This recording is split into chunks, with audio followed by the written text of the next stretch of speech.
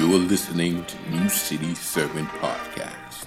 We hope you're empowered and challenged as we root deep into God's Word in order that we might grow in the good news of King Jesus and live as faithful citizens of His kingdom right here in our city. Let's get into the scriptures now.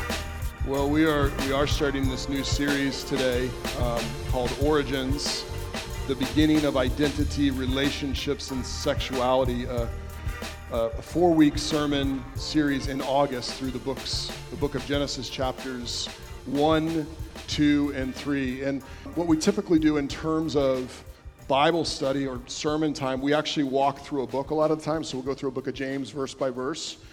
Or what we'll do is we'll pick a topic like we did last time, what did Christians do, and then we pick different verses to kind of help form that. This series is going to be a little bit of a hybrid between the two of those because we're going to be in Genesis 1 through 3, which is the very beginning of the Bible, and we're going to be kind of touring around. We're going to be asking questions and jumping from Genesis 1 to Genesis 3 and then back to 2, and so it'll feel a little different than the other sermon series. And as we go through it, I would encourage you to really make an attempt to be here for all 4 weeks. And the reason is these sermons are going to build on each other. So it's almost going to be like one sermon over a 4-week period. And some of the conclusions we draw from week 1 will build into week 2 and 3 and 4. And so if you miss a week, let me encourage you to go into the podcast and listen to it because it will just make more sense in week 4 if you've heard week 3 and week 2. We're going to be reading a good amount of text today in Genesis 1 and 2. And so I would just want to encourage you, if you're looking for a day to actually jump in and follow along with the Bible, today's a great day. And here's why. It's really easy to find where we are. We're on page 1, where it says in the beginning. So Chevelle, you've got Bibles. If you want a Bible, just raise your hand, and Chevelle will bring it around to you. Another thing is that as we go through this series, we are going to be focusing on identity, relationships, and sexuality. And the reason that I say that is because if you go into Genesis 1 through 3, there's a whole lot of stuff that we could talk about. There's a lot of things that we could cover, but we're going to be looking specifically at relationships, identity, and sexuality. And even narrowing it down to kind of those 3 things, I won't cover everything. I'll do my best to cover a lot of stuff, but what I've done is I've created a book list of books on these topics that'll be at that back table on your way out. And if you're like, hey, I want to read more, I've got 20 different books that you can choose from. But we will cover some things that are really important in our culture right now. And today, while we're going to cover those things, is really look at the issues behind the questions that people are asking. So as we build, we are going to talk about things like homosexuality. We're going to talk about things like transgenderism. But we're not going to get there right away because we're trying to build a foundation for how we do talk about those things in the coming week from this first story in the Bible, from this origin story that starts off with the phrase, in the beginning. This book of the Bible, Genesis, was written to Hebrew slaves who had been freed from Egypt and Pharaoh's power and were being led by Moses through the wilderness. God had rescued them, He had delivered them, but they had spent 400 years in slavery, so they themselves were asking questions about, who are we? We are a slave people, is that it? They're asking questions about their own origins and where they came from. And what's interesting is they know God as Redeemer. He's rescued them, He's saved them, but they don't yet know God as Creator, the one who formed them and made them. And so that's what this story is about. Moses tells them this story about being created in the image of God so that they might know who they are. Let me pray, and then we're going to start with in the beginning. Father God, we thank you for your word. And we thank you that it is trustworthy and sufficient to tell us about who you are and what you're doing in the world and who we are. And we pray that we might have a humble spirit just to learn. This story will cause us all to wrestle in so many ways. It's caused me to wrestle. And so as I pray that as you take us into the story, that you would mold the way we think and mold what we love and mold how we live through this origin story. And all God's people said, amen. All right. We're going to start with Genesis 1, verse 1. You can follow along in your Bible or on the screen behind me. But the Bible starts this way. It says, "In the beginning, God created the heavens and the earth. Now the earth was formless and empty. Darkness covered the surface of the watery depths, and the Spirit of God was hovering over the surface of the waters. Then God said, 'Let there be light,' and there was light. God saw that the light was" what? Good. "And God separated the light from the darkness. God called the light day, and the darkness he called night. There was evening and there was morning one day. Then God said, 'Let there be an expanse between the waters, separating water from water.' So God made the expanse and separated the water under the expanse from the water above the expanse, and it was so. God called the expanse sky. Evening came, and then morning the second day. Then God said, 'Let the water under the sky be gathered into one place, and let the dry land appear,' and it was so. God called the dry land earth, and the gathering of water he called seas. And God saw that it was good. Then God said, 'Let the earth produce vegetation, seed-bearing plants, and fruit trees on the earth, bearing fruit with seed in it according to their kinds.' And it was so. The earth produced vegetation, seed-bearing plants according to their kinds, and trees bearing fruit with seed in it according to their kinds. And God saw that it was good. Evening came, and then morning came, the third day. Then God said, 'Let there be lights in the expanse of the sky to separate the day from the night. They will serve as signs for seasons and for days and years. They will be lights in the expanse of the sky to provide light on the earth.' And it was so. God made the two great lights, the greater light to rule over the day and the lesser light to rule over the night, as well as the stars. God placed them in the expanse of the sky to provide light on the earth, to rule the day and the night, and to separate light from darkness. And God saw that it was good. Evening came, and then morning came the fourth day. Then God said, 'Let the waters swarm with living creatures, and let birds fly above the earth across the expanse of the sky.' So God created the large sea creatures and every living creature that moves and swarms in the water according to their kinds. He also created every winged creature according to its kind, and God saw that it was. God blessed them. 'Be fruitful, multiply, and fill the waters of the seas, and let the birds multiply on the earth.' Evening came, and then morning came the fifth day. Then God said, 'Let the earth produce living creatures according to their kinds, livestock, creatures that crawl, and wildlife of the earth according to their kinds.' And it was so. So God made the wildlife of the earth according to their kinds, and the livestock according to their kinds, and all the creatures that crawl on the ground according to their kinds. And God saw that it was. Then God said, 'Let us make man in our own image, according to our own likeness. They will rule the fish of the sea, the birds of the sky, the livestock, the whole earth, and the creatures that crawl on the earth.' So God created man in his own image. He created him in the image of God. He created them, male and female. God blessed them, and God said to them, 'Be fruitful, multiply, fill the earth and subdue it. Rule the fish of the sea, the birds of the sky, and every creature that crawls on the earth.' God also said, 'Look, I have given you every seed-bearing plant on the surface of the earth, entire earth, and every tree whose fruit contains seeds. This will be food for you, for all the wildlife of the earth, and for every bird of the sky, and for every creature that crawls on the earth, everything having the breath of life in it. I have given every green plant for food.' And it was so. God saw that all that he had made, and it was what? Very good indeed. Evening came, and then morning the sixth day." Skip down to chapter 2, verse 15, just a few paragraphs down. It says, "The Lord God took the man and placed him in the Garden of Eden to work it and watch over it. And the Lord God commanded the man, "You are free to eat from any tree of the garden." Verse 17, "But you must not eat from the tree of the knowledge of good and evil, for on the day you eat from it, you will certainly die." Then the Lord God said, it's not good for man to be alone. I will make a helper corresponding to him. The Lord God formed out of the ground every wild animal and every bird of the sky and brought each to the man to see what he would call it. And whatever the man called a living creature, that was its name. Verse 20, the man gave names to all the livestock, to all the birds of the sky, and to every wild animal. But for the man, no helper was found corresponding to him.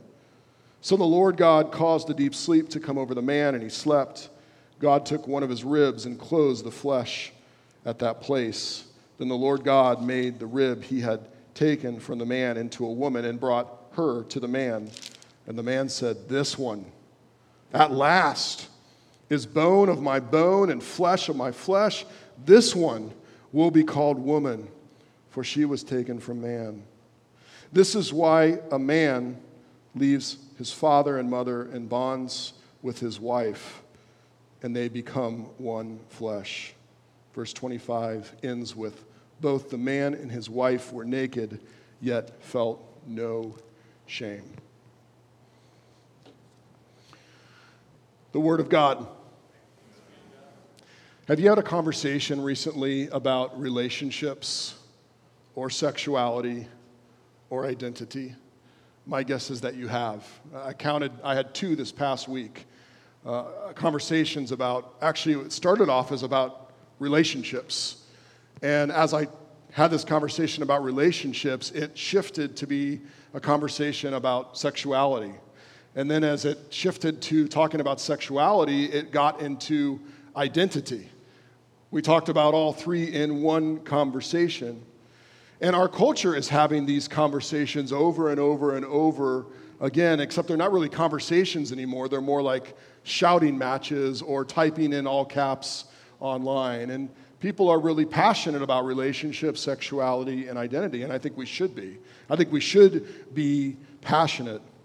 But there's a lot of questions that are actually behind those conversations. There's a lot of questions behind the conversations about relationships, sexuality, and identity. And they're questions about, what does it mean to be a human being?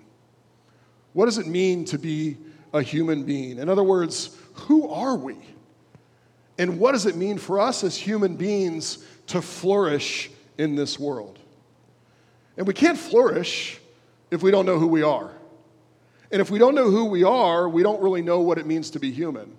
And if we don't really know what it means to be human, we really don't have any reference point for talking about relationships or sexuality or identity unless we figure out our origin, or where we originate from, where the original humans were and why they were there. And that's where we come to this story that starts off in the beginning.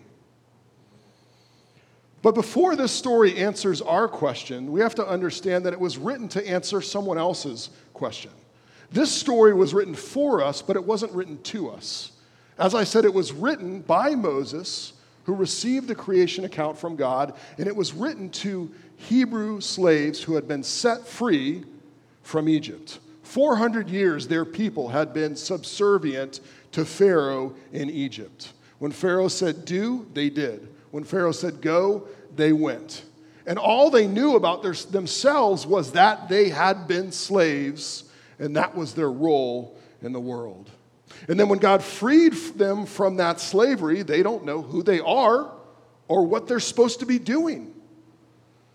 And this origin story was written to them because while they were in Egypt, they had heard other origin stories. They had heard other stories about the beginning of everything.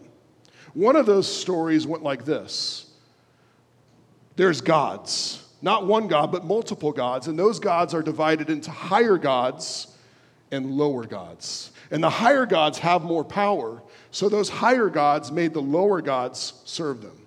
Well, the lower gods did not like serving the higher gods, so they went to battle with the higher gods. But the higher gods, being more powerful, demolished the lower gods. and the bodies of the dead lower gods became the physical universe. In other words, that origin story was saying that you and I are standing now on the carcasses of these dead lower gods. But the story continued. Because the higher gods no longer had these lower gods to serve them, they had to make more servants. And so the higher gods made human beings. Human beings were made by the higher gods to be their slaves. Now, that story works well if you're Pharaoh and you've enslaved people in Egypt, because many people thought that Pharaoh was a god. And that's the story that the Hebrews might have heard while they were in captivity, enslaved in Egypt. And so as they're freed from Egypt, they're coming out going, who are we? The only story we know says that we were created to be servants and slaves to Pharaoh, but now God has set us free. Who are we? And that story that they heard wasn't one of their purpose being dignified, but rather disgraceful. It wasn't noble, it was humiliating. They were created to be slaves. And the physical earth really has no value because it was created out of violence. This story that starts off in the beginning would have hit the ears of those first hearers in that way. And it would have been something totally different. The story that starts off in the beginning, it's not chaotic, it sounds creative. It's not about violence, it's about the earth being made with value. It's not about this grotesque battle between the gods, but rather a God who makes things and says, that's good. That's good. 6 times in this story, God does something and then stops and goes, that's good. That's good. Let there be light. Light comes. God sees the light and he says, that's good. He creates the earth and the seas. That's good. Trees, plants, suns, moon, and stars. It's not an accident. It comes out of his creative mind, and when it happens, he looks at it and goes, it's good. He creates all the creatures of the sea and the air and the ground, and after he creates them, he says, this is good. He creates them to flourish and reproduce and fill the earth. And he looks at it and he says, good. And this in the beginning story that says creation is good would have been in conflict with that other story that they had heard about the higher gods and the lower gods, about the chaos and the violence being at the beginning of the world. And this new story, this in the beginning story, it would have been subversive. It would have challenged their thinking about who they are and what their purpose is, just like this story does today. Just like this in the beginning story does today, because we have other origin stories about the beginning of the world today, don't we? And this in the beginning story is different than those stories. It's different than the Big Bang Theory. It's different than the theory of evolution. And those new stories, those stories say that the world came from an unintentional accident. It wasn't made on purpose. It was a complete accident out of chaos. And as the development of the scientific method has happened over the last 500 years, this story that says the creation's good, people now view as crazy, absurd. It's subversive. And the issue, I don't think, is necessarily science versus faith, because when you really look at science, it couples well with faith. The issue is rather naturalism versus supernaturalism. Naturalism just states that the laws of nature govern nature, and there's nothing outside of that. Where supernaturalism says there is something outside of nature, and that is God. And while he created the natural world, he is outside of the natural world. He's outside of space and time, and so he created it. And a lot of people, when we read this story, say that in the beginning story, that's crazy. You're just reading that and you're believing it in blind faith. Prove the world is supernaturally created. And you can't. So no, I won't even examine this Genesis story. But the problem with that, and the problem with that mindset is every person says, I'm spiritual. They have this desire to connect with something greater than themselves, something that's like outside of what we can explain, something outside of what we can touch and see. Everyone wants a connection with the supernatural. And yet we seem to think that the supernatural doesn't exist. But just like it's impossible to prove the supernatural, I think it's also impossible to prove that the natural worldview is the worldview that explains everything. And it's not that science is wrong, by no means. Science works well with our faith. But how do you know, if you subscribe to naturalism, how do you know that in 200 years there won't be a better way of viewing the world? Can you prove that? No, you can't prove that. How do you prove that naturalism explains everything? Well, you can't prove it. And so when you hold on to naturalism as a worldview, there is a little bit of faith that it requires to hold that as a worldview. And so if that's you, if you say, I don't believe in the supernatural, I only believe in the natural, let me encourage you to be honest with yourself and really explore this other origin story of the beginning of the world. And here's a challenging question for you.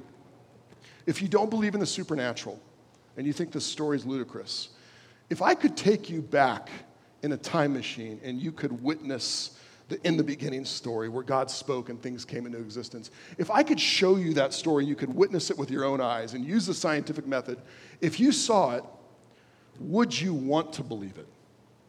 Would you want to believe it? I'm not asking a head question, I'm asking a heart question.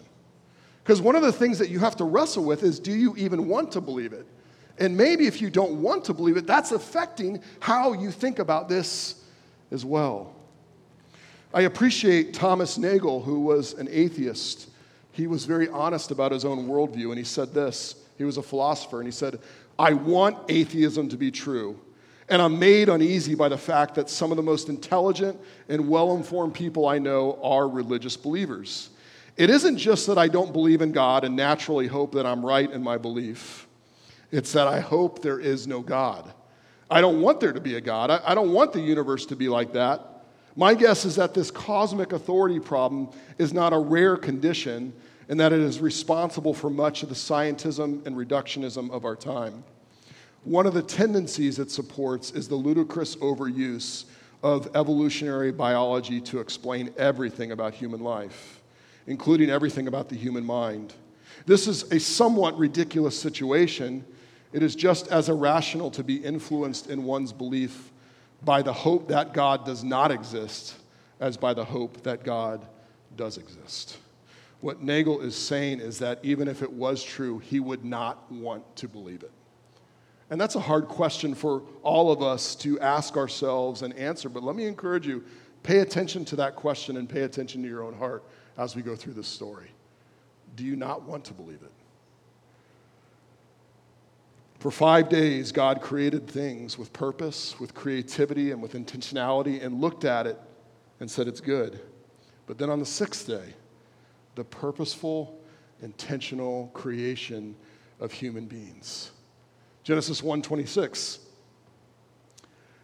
Then God said, let us make man in our own image, according to our likeness. They will rule the fish of the sea and the birds of the sky and the livestock and the whole earth and the creatures that crawl on the earth.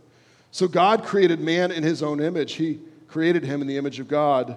He created them male and female.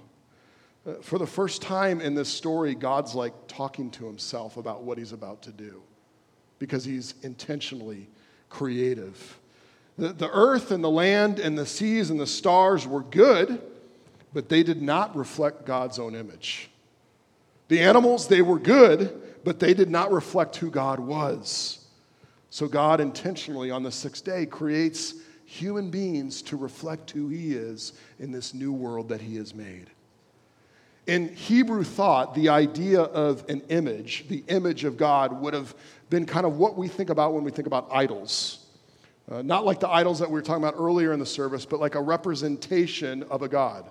So if you go to a Hindu temple or a Hindu mandir, you won't see the god Ganesh. You will see an idol that represents Ganesh. You won't see the god Krishna, but you will see a representation of Krishna. And this word image is like saying that human beings are a representation of gods on earth. Now, the Bible forbids idolatry.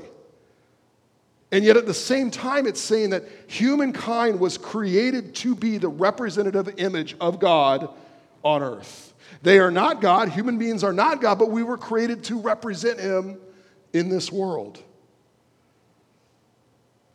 And when you start to think about that, our purpose, our identity, our dignity as human beings is glorious. We were made in the image of God. We're not God, and yet he made us to represent him. Not the animals, not the stars, not the ocean. Us, human beings, male and female, in his image. What does that mean, in his image? Well, we were created with this sense of logic that is above the animals. That's why we're all sitting in here in AC and there's no animals in here, hopefully, right? Animals can think, but not like human beings can. We have this sense of logic, but we also have this moral framework that mimics the fact that God has a moral framework. But also we're uniquely relational in a way that's above the way that animals are relational, because we're made in the image of a relational God. What does it say? Let us make man in our own image. And on this side of the New Testament, we know that God is 3 in 1. He is Father, he is Son, he is Holy Spirit. 3 persons, one God in perfect harmony and community. And so when he makes humankind, he doesn't make us to be just individuals that never connect. He makes us as people meant to be in community and relationship. But how?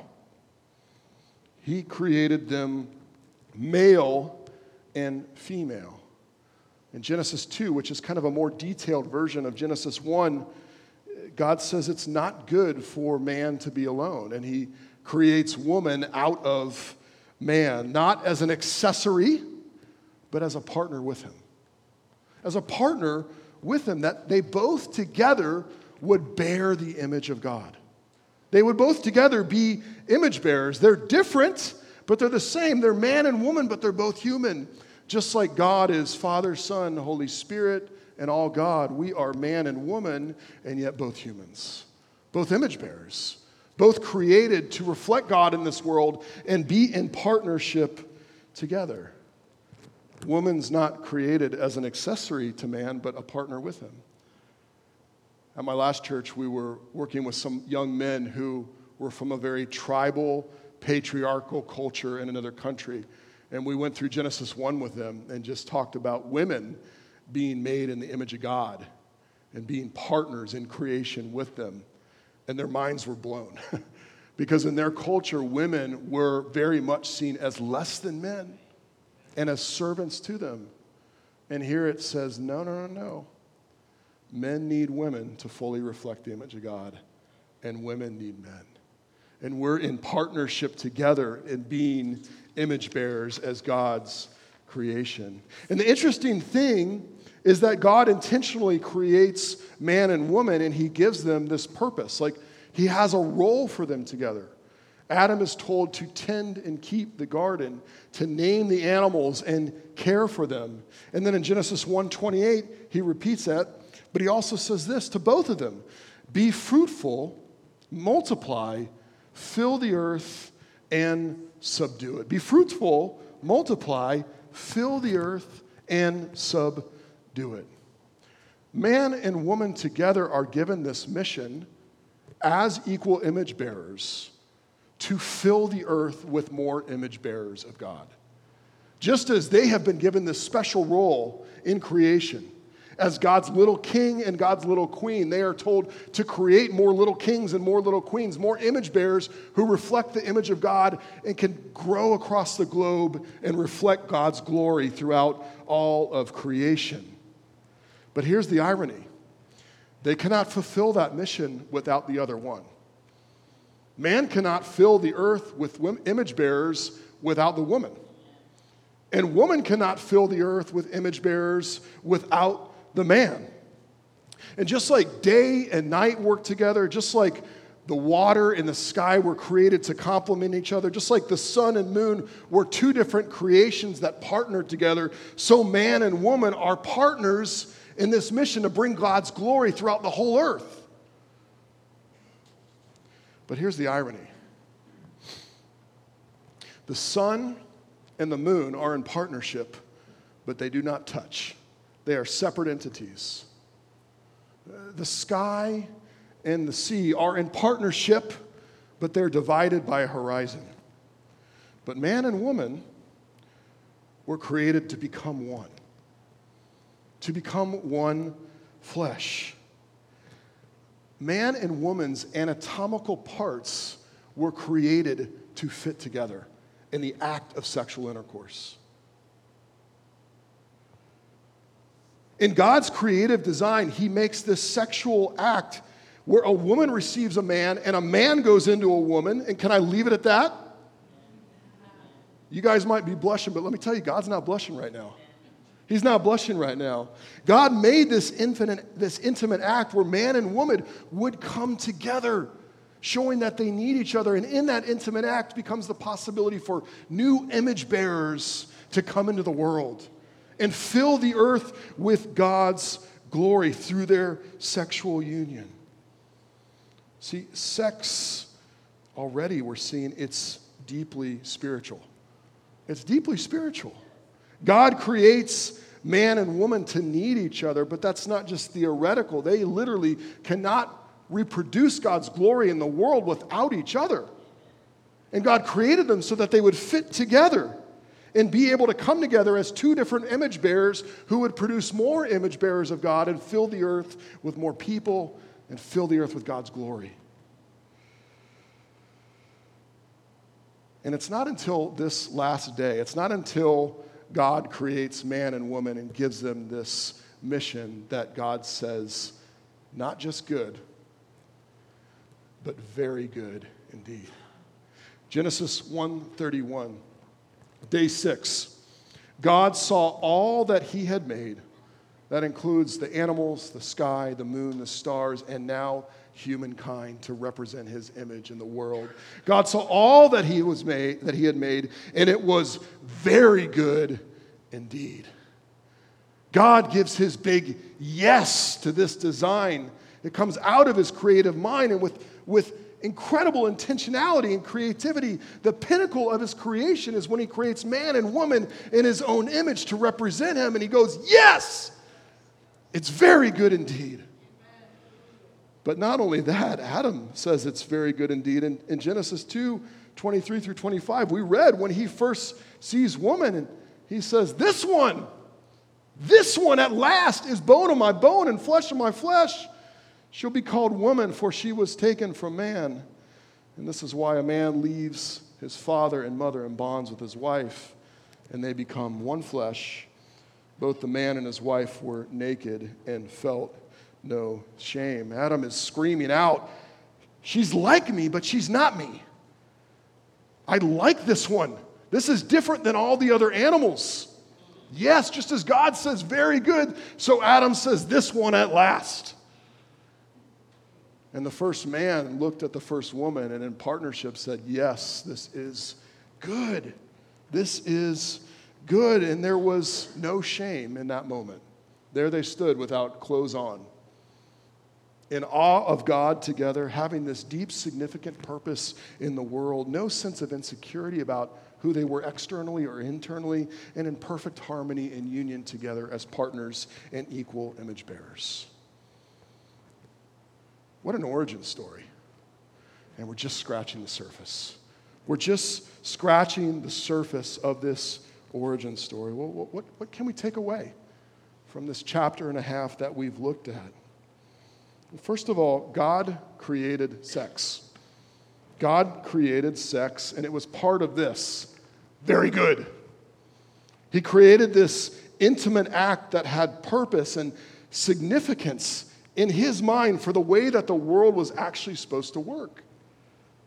I mean, every person in the world comes from the act of a male's seed fertilizing a female's egg. Like, you can't get around that, right? That is where every person comes from. And so as man and woman come together, there's a deep sense of purpose even around sexuality. It's much more than just a bodily function. God in his creative design had a purpose for it. that was embedded in how the world was supposed to work. We've got much more to say about sexuality in the next coming weeks, but here's what we're not going to do. We're not going to talk about sex in a shameful way, because God's not ashamed of sex. And so we're going to talk about it openly and honestly in the coming weeks as we talk about sex and the covenant of marriage and male and female, but we're not here to talk about it in a shameful way, because God's not ashamed of sex, because God created sex. But then secondly, God created us as relational beings. Right now, maturity in our culture is seen as independence and individuality, and yet God created male and female to need each other. We were created to be dependent on each other. We were created for community and relationship as being images and the image bearers of God. God created us as relational beings, but He created us as male and female relational beings. Together, we reflect the image of God. Together, we partner for this mission in the world, so much so that a man fits together anatomically with a woman during the act of sexual intercourse. And I think our culture wants to de-emphasize how much man needs woman and how much woman needs man, but the human race, as I said, will not move forward if a male seed does not fertilize a female egg. If that stops happening, there are no more human beings. And so man and woman deeply need each other. And we're going to think about that in the coming weeks as we talk about things like heterosexuality and homosexuality. But we also need to say this: childbearing is not the only thing about women, but it is something beautiful and unique to women. It is something that we should be proud that women get to be child bearers and create in their womb another image bearer of God. Because as a man, I can't do that. My children did not come out of my womb, but my wife's. And there's something unique to women about childbearing that's glorious. It's not the only thing about women, but it is something about them that's beautiful. And God created every human being, and He created every human being to reflect His image. That means that every person in here and every person out there is an image bearer of God. They were created with dignity and respect in His image, and that identity cannot change. Every human being was made in the image of God with an identity on them that was bestowed by their Creator. So often in our culture, we're taught to search for an identity from within. And while we all want to know who we are, there's a sense that the identity that God gives us as His image bearers does not change. It doesn't come from within, it comes from above. It comes from the purpose that God created us with. And so someone can't lose the fact that they're an image bearer of God. And that doesn't come from their feelings or emotions or something inside. That comes from what God says about them when He created them. And that's our first identity as human beings created in the image of God. What that means is that black bodies are human bodies, and all humans are created in the image of God. That means that white faces are human faces, and all humans are created with dignity. That means that brown hands are human hands, and all humans are formed by the Creator of the universe. Every human being is created in the image of God, and yet this is also true. Every human being has fallen short of God's glory. As we'll see in the coming weeks, Adam and Eve rebel, and sin infiltrates into the creation and corrupts everything. And we know that that's the part in the story where we learn we need a Savior. We need a Savior to be reconciled to our Creator. And that's why at this church we celebrate Jesus and His message of good news. Because though we were created in the image of God, we know that we have rebelled against our Creator and need reconciliation. And through Jesus Christ, we get it. And that's why we sing about grace and salvation. That's why we talk about Jesus being crucified, and as He was crucified on that cross, Him thinking of you. But that's not all Jesus did. Jesus was crucified on the cross, but Jesus Himself is also Creator. Let us make man in our own image. In the beginning, God Jesus was there. John 1 puts it more clearly. John calls Jesus the Word, and he says, in the beginning was the Word, and the Word was with God, and the Word was God. He was with God in the beginning, and all things were created through him. And apart from him, not one thing was created that has been created. What that means is that when Jesus went to the cross, he had you on his mind. But when Jesus was creator, he had you on his mind as well. You were made by him, you were made through him, and you were made for him. Jesus Christ, crucified, but King and Creator. And what that means is that just as our new lives in Christ are a gift, so are our lives as physical beings a gift from Jesus. Each moment we live is not something that we deserved or earned from him, but rather it is a gift from him. Every breath we take is issued by Jesus Christ. The universe is held together by him. Your life is held together in him. You were created for him. With that spirit of worship in our Creator, let me pray and we will sing What a Mighty God We Serve. Jesus, Creator of the universe, we long to know you more. We long to feel that intentional purpose you had in making each one of us. We long to know the dignity of being made in the image of God. As we continue through this series and looking at this origin story, would you remind us of your creative intentionality in making this world for us, but also point us to the cross and how we can have new life in you. And all God's people said, amen, amen.